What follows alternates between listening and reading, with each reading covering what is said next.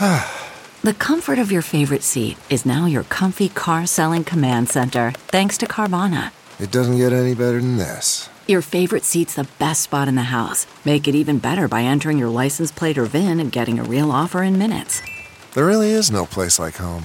And speaking of home, Carvana will pick up your car from yours after you finalize your offer. Visit Carvana.com or download the app and sell your car from your comfy place.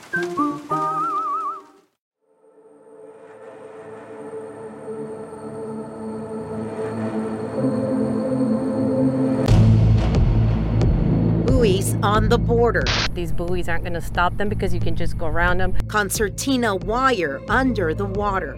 First, they closed the gates, and then came the sea wire. Then they locked us out. And the desperation's getting out of control at the border in a small town that has now become ground zero, Eagle Pass, Texas. Thanks for joining us again, friends. I'm Dami Virgen with Sinclair Broadcasting for a new edition of Immigration Crisis, The Fight for the Southern Border.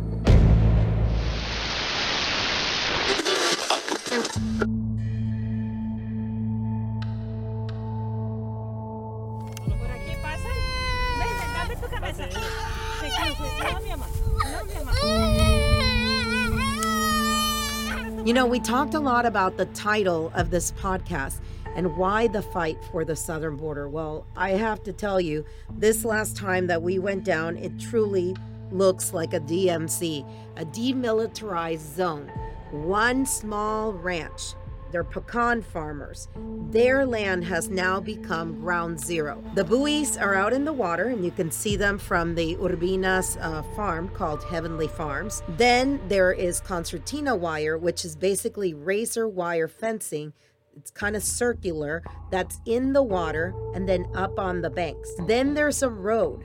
It's a dirt road that anytime someone goes by there, you can't even breathe because of the dirt, and it is so dry out there that it just picks up a ton of dirt. Then you have another fence with more wiring on the top. When you get there and you're talking to Magali Urbina, one of the owners, it's kind of surreal. I mean, this is an area that I've been in, that I've traveled through, that I've hung out since I was 19 years old.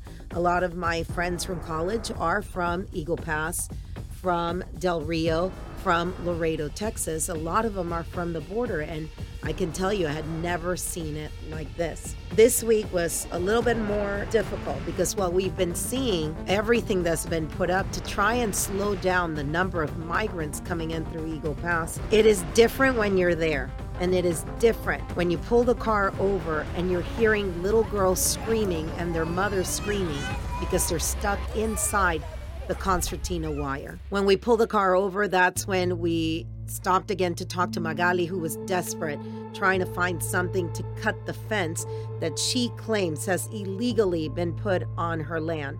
Magali will not be shy about telling you she is a Republican, but she is very angry right now that the governor has taken over her land, no eminent domain, saying that it is a disaster zone, and she does not understand where the disaster is in order for him to take over her land. That part of her pecan grove cannot grow. It did not pollinate this year, so therefore there are no nuts on that side of her property. We had a long conversation with Magali, and I want you to hear a little bit about what she's living through. And to her, this is not a Democrat versus Republican issue. This is an everyday person who lives on the border fighting lawmakers who cannot get together to get this thing under control. How long have you lived in Eagle Pass? My entire life. I went to elementary school here, high school, and been here ever since. Have you ever seen it this bad when it comes to immigration? No, not this bad. I think I remember back in the 90s, there were a lot of people crossing. They called them OTMs, other than Mexican nationals at the time. And you would see groups, but I didn't have the property on the river. I couldn't tell you, I don't think there were as many as we see or have been seeing now. Did you ever imagine you were going to be ground zero of one of the most controversial issues in the United States? Never. ever did I imagine this. But now the more time I think about it, I think for those that believe in a God, there is a reason. There is a lot of prayer out here. We have people praying, and I've seen so many migrants cross and they're crying, and at night sometimes I think God hears their cries too. They are human beings. For you personally, I mean, we were talking about, tell me about what you saw yesterday with the pregnant woman. What happened? There was a woman that had come across the river, got through the sea wire, and she was already up at the fence, and the state troopers had come up and they were trying to talk to her, and I said, no, stop, she's already here. And I told her, wait here by the fence. And I asked her, how many months pregnant are you? She said, I'm 8 months pregnant. I said, oh my God. So I called Border Patrol, and I said, there's a woman here who's 8 months pregnant, and they said, we're on our way. And then the trooper said, well, we're calling the medics. And we thought, well, how are you going to get her out? It was further down south. There's only one way in and one way out that they've created. I thought, she needs help. What are y'all going to do? How long is that going to take? Who's going to get her out? Well, you're going to carry her out? You're going to put her in your car? I was thinking all these things. And sure enough, Border Patrol showed up and they cut the fence. My husband and I gave them permission. It is our property, and they pulled her out. And then Highway Patrol stayed. They were watching. Their medics showed up, and a medic is here to save lives. Guess what? They crawled through the hole in the fence to also check on the woman. And I was thinking, are you serious? This is the United States of America. Do we really need to be playing like this? Just seems ridiculous. For you personally, and I know she's going to ask you more about the property and the buoys and all that, but for you personally, what's the biggest slap in the face as a landowner in the United States of America?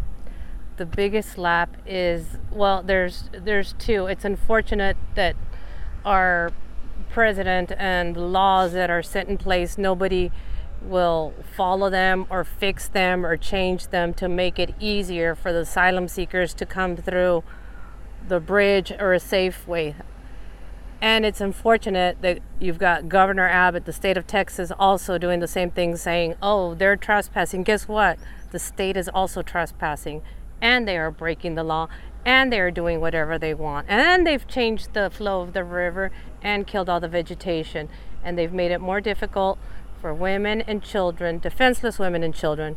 I'm not saying all of them are, they're different situations. And until you're here, you don't know. But he's just made it a lot more difficult to help someone that needs water, first aid. And to be here and to watch it and not be able to help, it's so frustrating. Yeah, I was going to ask you that. So there's going to be people on the other side in San Antonio, in wherever they see the stories that are going to go out, that are going to be like, oh, whatever, and they well, don't whatever, understand. let's go. They can't stand it when their neighbor leaves trash in their house, or you're like, you have something different in a HOA, because it's mostly people that have funds and live in nice neighborhoods. Y'all can't stand it if somebody paints their fence a different color. Just imagine if they did this to your property. That's what I have to say to them. Pretty mad? I'm very, very frustrated by all of this. I don't know how they're going to fix it. People will still cross even when this is over and Biden and Abbott are gone. They will continue to cross. This is the way it's been forever. What do you think is going to happen this time? We saw when it was going to rain, and they went running to get the train wagons, containers. They moved the containers because they don't know the damage that can be done if it rains. Well, you know what? We'll just have to wait and see if it hurts anybody or the river, but I don't think they care. I really don't think they care.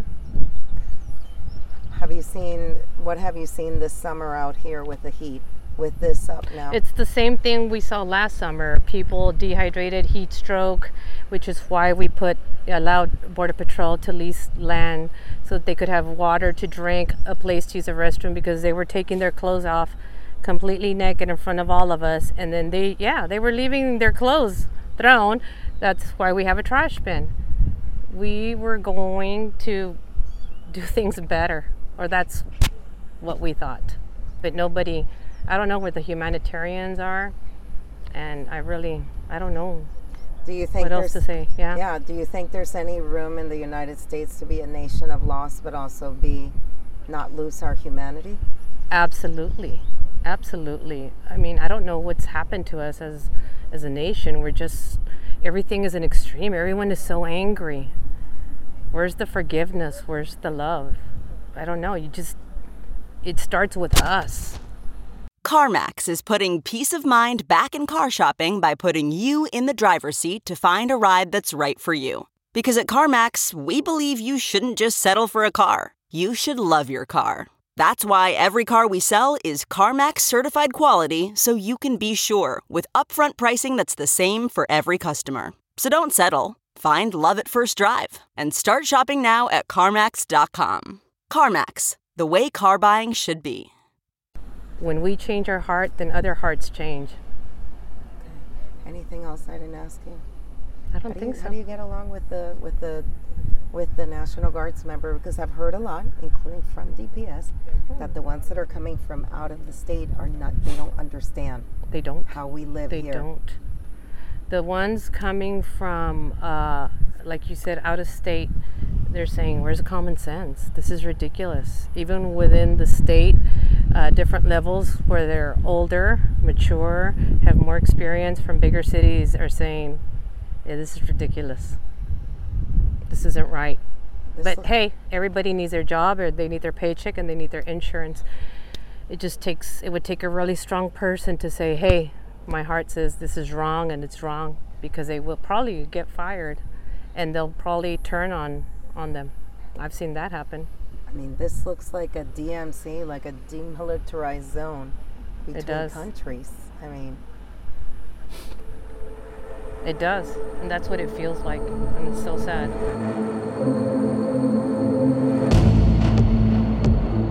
That is all for this week. We will have a new edition coming up the following week as we head back to the border. We're down there at least once a week as this crisis continues. And the question also is, why are they still only crossing in Eagle Pass? If you go a little bit further west in the town of Del Rio and the sister city, Acuña, on the Mexican side, the area where people were crossing, where the Haitians were crossing, that is all federal land.